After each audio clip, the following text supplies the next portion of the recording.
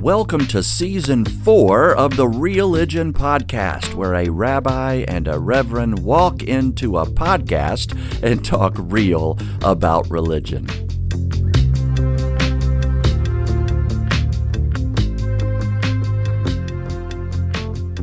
Sometimes you feel like a nut. Sometimes you don't. Joel, now you're going to have to edit that out because it didn't work. You didn't catch it. I caught it. Yeah, he's saying that because I was eating an Almond Joy. Oh. Well, it's going to be downhill from here. How are you, buddy? I'm vertical. How are you?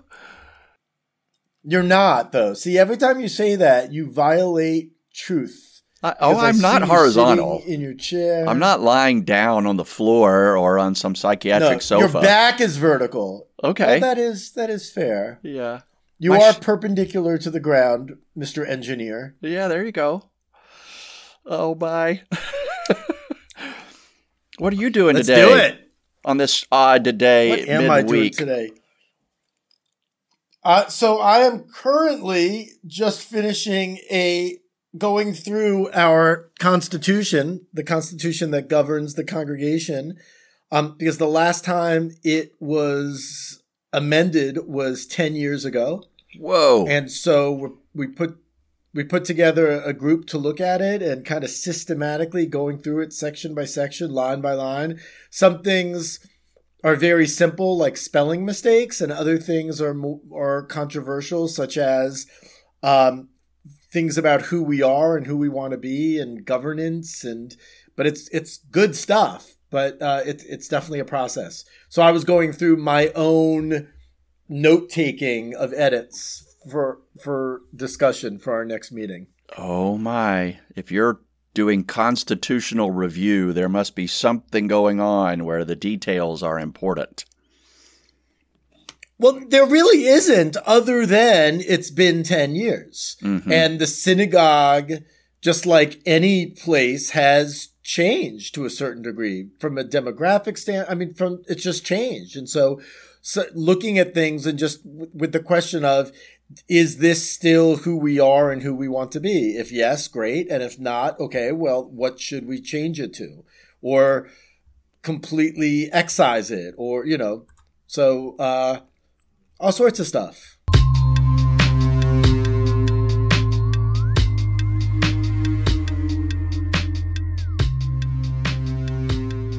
So a quick little update on this podcast for you and for others out there. We are into our 60s in episode numbers, and we are approaching 5,000 downloads.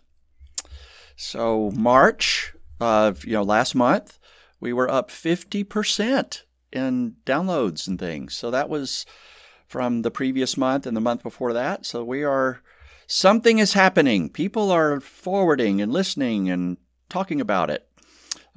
It's amazing, and we're really grateful for y'all out there. Thanks bunches. Yeah, that's wonderful. Absolutely. Absolutely. Thanks for giving Joel and I the opportunity to keep talking to each other. Although the truth is, I would still do it if it was 3 people. 3 is my minimum, though. There is a minimum, but... Yeah, that's very Jesus-y. Wherever 2 or 3 are gathered, he's got a saying about that. Well, it's very Jewishy also. Good. Well, he was a Jew, as we said. The Talmud says when 3 people study the Torah together, the Shekhinah, the divine presence, dwells amongst us. I love it. And oddly enough, so most of our listeners are in Georgia and Maryland in the United States. If you had to guess, what states are the next on our most listeners' states? After the states where we both live. Yep. Georgia and Maryland are number 1 and 2, obviously. Confusion. Exactly. I am confused by this. It's California and North Carolina. Right. Do you have a bunch of friends in California or something that listen? Not that I know of explicitly, no. But all right. So for all you listening, for those not in Georgia or Maryland, please write in. Tell us who you are.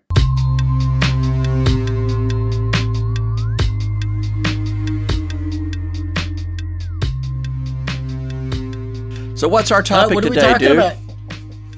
Oh, I was asking you that. I think we're talking about religion, aren't we? Real. No, we're talking.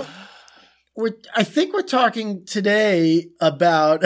You can hear the lilt in my voice. Like, are we talking about this today?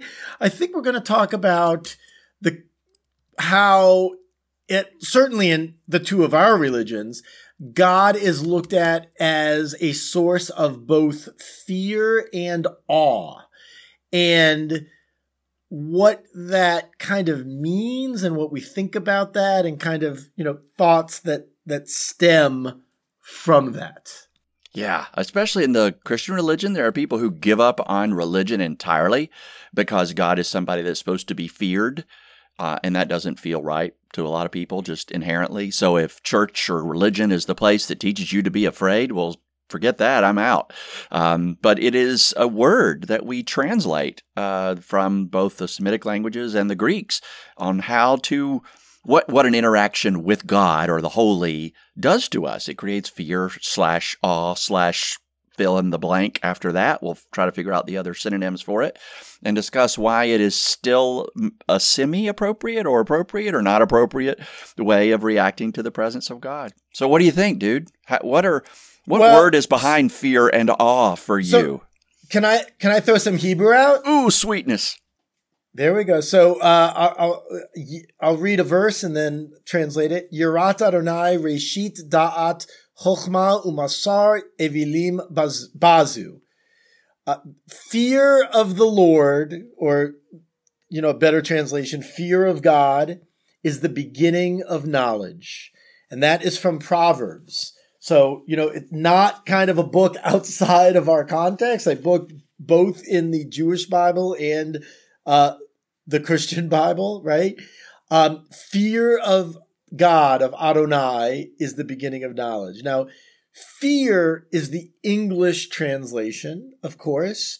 The Hebrew word yirah, it really is more akin to an awe, like a grandness. And so, like the awe expressed by the Israelites when God split the Red Sea. So there's certainly the capability of a fear being there, because I think we have awe for things that are powerful and perhaps things that maybe limit their power. They could inflict danger or harm if they wanted to, but aren't, I think, is one way of thinking of that kind of powerful awe.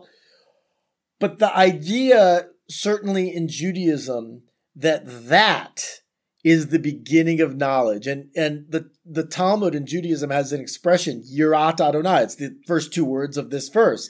It's like, do you have fear of God? Do you have awe of God? And sometimes that's used as a shorthand as, do you believe in God? Which, of course, are not quite the same thing, certainly from a modern kind of semantic point of view, the way we talk colloquially.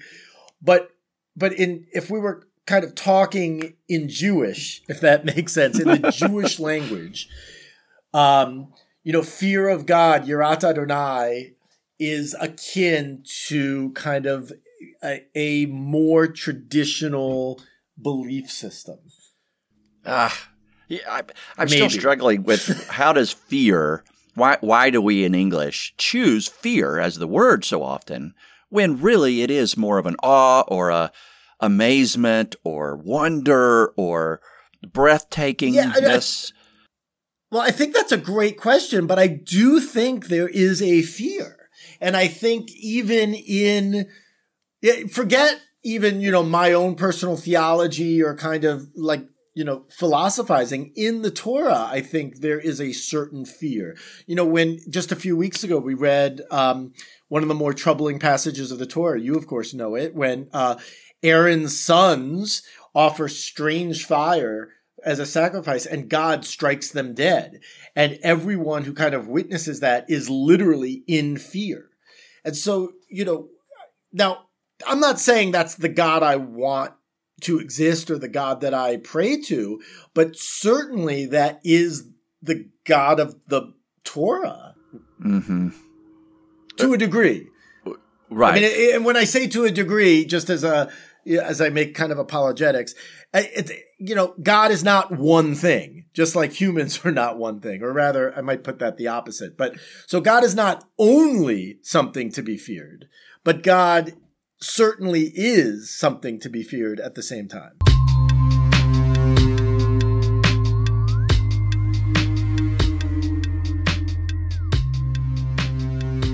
Yeah, and I guess it's a fair translation in the garden when there's this point where Adam and Eve are kind of afraid or ashamed, and so they hide from God. In the desert, when they're on the Exodus, there is a fear of the presence of God. They don't want to go anywhere near the mountain. They don't want to look God's direction. They send Moses. Man cannot see my face and live. I mean, there's all kind of stuff there. Tell me from a Christian perspective, and or yours, which are probably different. Yeah, so that word fear is used in the Greek New Testament regularly, even in the Gospels. Like in the Gospel of Matthew, there's a place where Jesus says something like, do not fear those who can kill the body, rather fear the one who can destroy the soul or the spirit. And that word fear is in Greek is phobos, so phobia. The root word of what we really mean is fear. So that word was on Jesus' lips when talking about one way to help the humans around him recognize an appropriate attitude toward the power or the impact of God. And I get that we humans are sometimes afraid of things that are more powerful than us. We're afraid of things that are strange or mysterious to us beyond our comprehension. We are afraid of things that seem to go against our logic or our experience, that shock us or surprise us. There is a gasp of fear whenever that happens in us. So God is all of that for sure. The great unexpected, the mysterious, that is God. God's persona does that. So fear seems okay, but I still struggle with putting fear as an appropriate or even relevant feeling. It feels like an immature response to God, and I would hope I could get through the fear to something else, but I'm not sure what the other else is. No, I think that's a great, I think that articulation is really good, kind of getting through the fear to get to something else. I mean, often in the Torah, God is talked about like a parent, and that metaphor works for me in a way, in the same way that a toddler, as I'm dealing with my toddler who will not go to bed anymore, both loves me, hopefully, and is, not afraid of me like I scare him, God forbid, but certainly is, if mommy or daddy raise their voice, he knows he's in trouble, or if we ask him to do something and he doesn't. And like that kind of fear that a parent instills, I think leads to better behavior or good decisions, right? Like that's part of how we learn morality and what's allowed and what's not allowed. And, but yeah, it can't be only fear, and that's why they're in a little bit of tension with one another. Yeah, I can see the parental fear of a younger person, and the fear is in there because, all right, if I do something against the one I fear, they have the power to punish me, correct me, scold me, restrict me in some way, and that so even if that's true, is the child afraid of the parent or of the consequences? I don't know how to personalize the fear. Is that an appropriate place to put it, on the person of the parent, or is the fear the repercussions and consequences that the parent has the power to enforce on me? What am I afraid of? Yeah, but I do think there's something specific to knowing, to kind of someone that you love and respect having a feeling toward you versus, a stranger or an acquaintance or something like that, right? Yes. And so in that way, it can't be just the consequences. It's like the relationship a little bit. Okay. So in that case, you can't separate the fear of the person, the authority, with the power from the consequences that person can put on you. It's why we're afraid of when we see the blue lights in our rearview mirror, we instantly have that flinch of fear that, oh no, was I speeding? Double check, because we know that person, the cop, is both a person of power and might be coming to enforce some consequences on us. Yeah, I think that's a good analogy. There's some other weird stuff in the New Testament, though, where fear is the word used. It's still the phobos, the phobu, or phobastha. You can hear all the phobias in there. On the morning of Easter, where the tomb is empty, and the disciples aren't sure what happened, they just know that the stones rolled away and his body's not there. In one of the Gospels, it says they were filled with fear and joy, and they ran. And they ran to tell others. Now, so what kind of fear is that? Like, you're not afraid of an empty tomb. Maybe you're afraid that somebody stole his body. Maybe you're afraid that grave robbers came. Maybe you're afraid that you'll never figure out where to go visit his grave again. But it's not a bodily fear, like a fear for self-harm anymore. It's different, and that word is still used. As you're talking, do you know what I'm thinking about? Not a clue. If you, I'd give you I'd be very impressed because it almost doesn't make sense in my mind, but I'm going to try to make it make sense. The last scene of Raiders of the Lost Ark, when, spoilers ahead, people, it's a 30-year-old movie. I'm not, sorry, not sorry. But when Indy and Marion are, captives and they're opening the ark, and Indy says, shut your eyes, and everybody whose eyes are opened kind of has these horrible deaths, and Indy and Marianne are spared. Like, that's the awe of God. Again, I am not saying that that's what God is. I want to be very clear.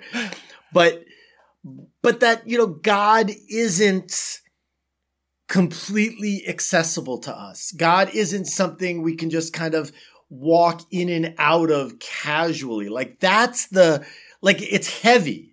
It has a weight to it. And that's why, I may have said this on the podcast. I use this line all the time. One of my favorite professors would talk about like really intense, deep Jewish theology. And then he would say, and this is why I say I'll give you Malox on the side, because it's like, this stuff is hard, and it can hurt, and it can cause you kind of, despondence. And, there's this famous story in the Talmud where these four rabbis kind of walk into this garden where they encounter God's presence. And I'm not going to get into a 45-minute adult study on this, but one of the rabbis kind of wasn't fully prepared, and it completely changed him for the rest of his life. He basically went insane, according to the Talmud story. I mean, we don't know how historically accurate that is, of course. But the idea that God is something to be feared, and in the way I would express it is, it's not so much that the ontological being of God is meant to be feared, but I do think that theology and the God concept are really serious, and we have to take them seriously. Now, is that the same as fear? Maybe not, but that's kind of in my mind, kind of some of what I do. And again, in Judaism, that concept, Yirah Adonai, is so ingrained. I mean, we're told over and over again in the Torah of different characters who had Yirat Adonai, awe or fear of God. And as such, that was the beginning of their righteousness. And like Haman, the villain of the Purim story, he wanted to kill all the Jews, awful thing, but his fundamental crime was not having Yirah Adonai. And so it's just that's just in the Jewish lexicon.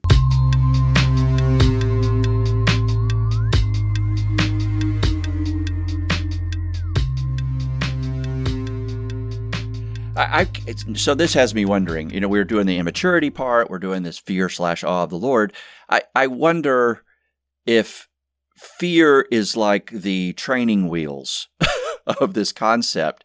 And a person who truly reveres God and is in awe of God hangs out near God without fear, but radical deference, awe, reverence, and doesn't have to be afraid in that space. But a person who doesn't have reverence or awe of who God is and doesn't respect the mystery and power and just walks up, the first impression is going to be fear, because you didn't approach God with that careful, go slow, be open, kind of attitude. And maybe so fear is the quickie concept that we have to throw at each other until we can really train each other to be reverent and awful. AWE-FULL. Tell the truth, Joel, have you used that before? No, there it is. It just made up, right? So I like that. Learn to be awful. I love that. That's like one of the things I say sometimes is we are a for-profit people, but PROPHET. Yes. Oh, that's good. Feel free to use it. Thanks. So you were channeling like hardcore Jewish philosophy right there. So Maimonides with the training wheels thing. So Jewish listeners will recognize some of this, but we have a prayer called the Via Hafta, which comes immediately after the Shema. And when we were talking about the mezuzah last week, see, I do listen when you talk, Joel. We were talking about the different texts that are in the cloth, in the parchment of the mezuzah. So some of the Via Hafta is in there. And it begins with the famous line, "You shall love Adonai, your God, with all your body, soul, and heart." I just lost the train of thought. It's coming right back. Yes. So the first paragraph is this kind of like grand philosophy of, love God with everything in your being. And then the second paragraph traditionally is very much a kind of fire and brimstone reward and punishment. If you do this, God will bless you with rain and you'll have many children. And then, the corollary, if you don't do that, you will be stricken with drought and you won't have children. Children and agriculture are always linked in the Torah. I don't think it, requires theologians to explain why. But Maimonides comes along to talk about that and says basically normal people, and I would put me in this category. I don't mean, like normal people. By the way, the only time I will ever classify myself as normal. Normal people need the reward and punishment. We need it because otherwise we may not do what we're supposed to do. So even if it's not the case that God rewards or punishes us based on, an arbitrary number of laws that we either do or don't do, if we act as though God does act that way, we will do the right thing. And so Maimonides basically talks about that prayer in the language you just said. Maimonides doesn't use the words training wheels, but essentially it's kind of like a theological training wheels. That belief of reward and punishment, of fear and love kind of buttresses our actions. And so we need it as limited human beings, and very few of us can graduate beyond that. And so that's why that paragraph is there. That helps. So this isn't a philosopher, a Christian philosopher. It's just a letter writer. And it's a weird letter. It's a late letter. So, if Jesus died in the 30s and Paul lived in the 50s, we have some of his letters from there. And then the Gospels were 70s, 80s, 90s, 100s. And then we have these other weird letters that come way late, like 110, 120. And it's, in other words, they've had to mature in their understanding of who Jesus was, what he said, what he meant by that. They've also seen like the temple get destroyed again and the walls get crashed again and the Romans knock everything down and kill a bunch of their fellow Christians. And so they've had to mature in their faith. And there's this line in a letter of 1 John where he says, there is no fear in love, because perfect love casts out, ends, rejects all fear. Fear, and it even goes on to say, fear has to do with punishment. And whoever fears has not yet reached perfection in love. But we love because we trust God first loved us.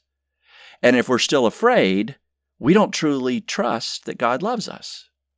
So there has to be something about, if we're going to continue using fear of God, then we're going to keep teaching people an imperfect God love. But if we can use fear as the training wheels to enter some kind of reverent relationship with God, then the goal is a more perfect relationship with God that eliminates the fear, that casts out the fear and isn't afraid anymore. And you don't fear the punishment. You don't even fear death, because it's all in God's hands, and we trust and we believe, and God loves us, and we trust that. So I don't know if that's – it feels like my goal now in some ways is to – I don't want to take away the fear of God if somebody isn't yet ready to be reverent, but I don't want them to linger in the fear of God instead of moving towards reverence. Yes. And I would also say, just like no one thing is true of God at the same time, we shouldn't only have kind of one perspective on God. And so if one's relationship to God is only through that characteristic, that in my mind is not a very mature theology. In the same way that, each of us relate to our spouses in a multitude of ways, or friendships for that matter. Anyone we know that we spend time with, there's not just one aspect of them we relate to, right? So why shouldn't that be the case for God?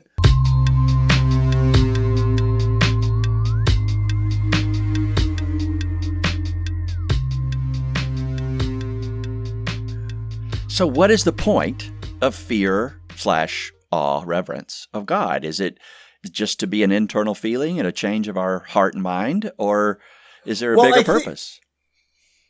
I'll answer very briefly. I think some of it is to motivate us, we need that. It's kind of a kick in the pants, right? So Yom Kippur, which is a holiday all about, and again, I'll just use the English word, fear. To a certain degree, it motivates us to do something that we don't normally do the 364 days of the year, namely really and truly look at our faults and try to correct them both inside of ourselves and outside in our lives. But the second answer, I'll quote Rabbi Abraham Joshua Heschel to give us a sense of radical amazement. So it's not like the awe in terms of appreciating the power, the majesty, the love of God. I think that leads to an appreciation, a kind of miraculous mindset. And that is certainly a value. That's a Jewish value. Mm-hmm. Yeah, it's making me hate the word fear even more the more we talk about it. Well, it's a weird word. It's like, oh, I saw this movie. It was so scary. That means something different than how it's used religiously, even the English word. Yeah. In other words, I felt something. I felt a big something, and it felt good to feel big things. When I think of scary movies, that's its point, really. Not to necessarily scare me, but to help me feel as big as I can feel. That's right. And same thing with I love roller coasters. I'm not scared on them. I am scared on them. And that's part of what I love about them. Right. Jill doesn't Although like riding if they roller go coasters. upside down too many times, hard pass. No upside downies too many times. Not because I'm scared, but because my body is old. That's right. I am now a Dramamine pre-roller coasters. I never was, but I have to now. Yeah, she doesn't like riding roller coasters with me because she's fine getting on them and she just enjoys them. And then I start pointing out the thin little cotter pin that is holding that shaft that holds this cart to the wheel that holds us to right. And that one little pin, if it was to break. And then she's fearful. Then she's afraid, yeah.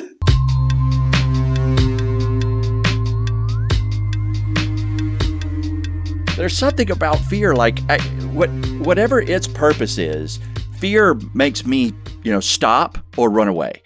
And I don't want to run from God. Like, I want to be closer to God. I don't want to turn my back on God. I want to watch God and see what God is doing and listen to what God is saying. I want to yeah, that's great. I want to find myself attracted to the presence of God and the actions of God. And fear does the opposite of that. Awe, right, attracts me and makes me linger and watch and wonder and be curious and ask questions and study. And so awe works. I hate the word fear with God. It just doesn't seem to work.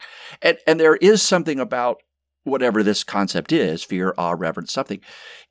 I think its purpose, there is an internal purpose, as you were pointing to, that gives us hope that the impossible is possible, that the unlikely still might happen, that the miraculous could come, that peace and justice could infect our whole creation, and we would end racism and poverty and hunger, and the beautiful is possible. If we don't have some sense of awe about the possibility of all of that, we'll just stop. We don't necessarily run away in fear, but we'll just quit and stop trying, stop working, stop caring. The awe makes it impossible not to care.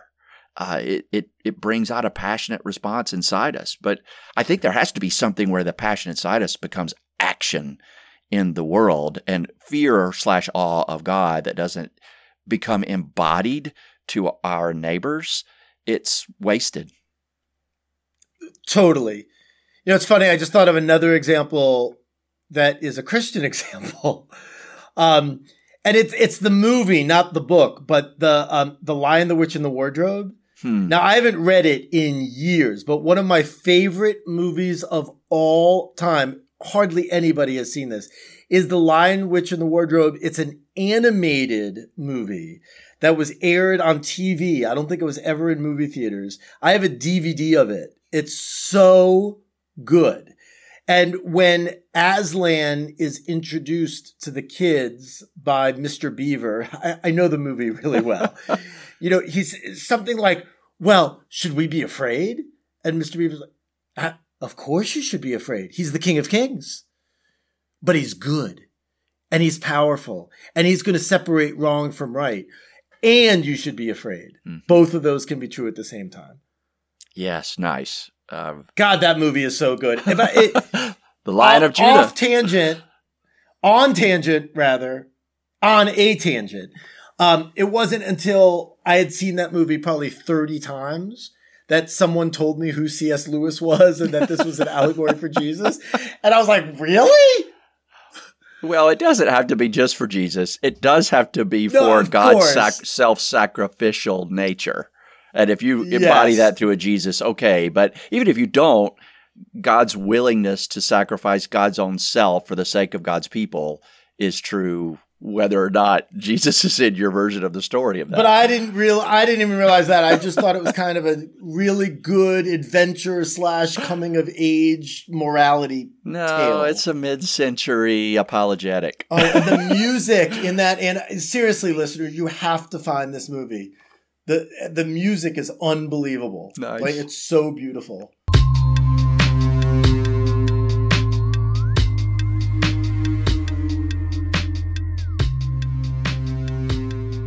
In that same letter I quoted early, where he says, perfect love has no fear, at the end of that chapter and area, he says something like, you can't say you love God and then hate a brother or sister. Anybody who attempts to truly have fear / reverence / awe / love of God must be in awe of and love their brothers and sisters. So it almost suggests that we should be walking around our world today in awe of each other and the great diversity of creation and humanity, and that should just shock us and amaze us and inspire us, as opposed to what most fired Fox News hosts teach us to do, be afraid of each other constantly. You almost made it the whole episode. I was wondering if you were going to mention that. Yeah. It had to get in there. I'm glad you did. Well, he wasn't fired for making people afraid. In fact, he was paid very nicely for making people afraid for many years. Yes. Yeah, that's the irony, isn't it? Yeah, he was fired because he didn't have enough fear of his boss. That's as I'm watching Succession. Do you know that show? Yes, I haven't watched it. You probably would. I don't think you'd like it. No, I would hate it. It would break my heart. I have enough of that in real life. Yeah. Oh, well, always good talking with you about these important topics. You too, Rabs. I'm in awe of you. And I'm fearful. No. Same. And to our listeners, keep it real, and we'll see you next week. Thank you for joining us on the Religion Podcast today, where a rabbi and a reverend walk into a podcast and talk real about religion. I'm Reverend Joel Talbert, and on behalf of Rabbi Eric Linder and all the Religion fans out there, we thank you for being with us today and invite you to send us any feedback or suggestions or topic ideas to religionpodcast@gmail.com. Until next time, keep it real.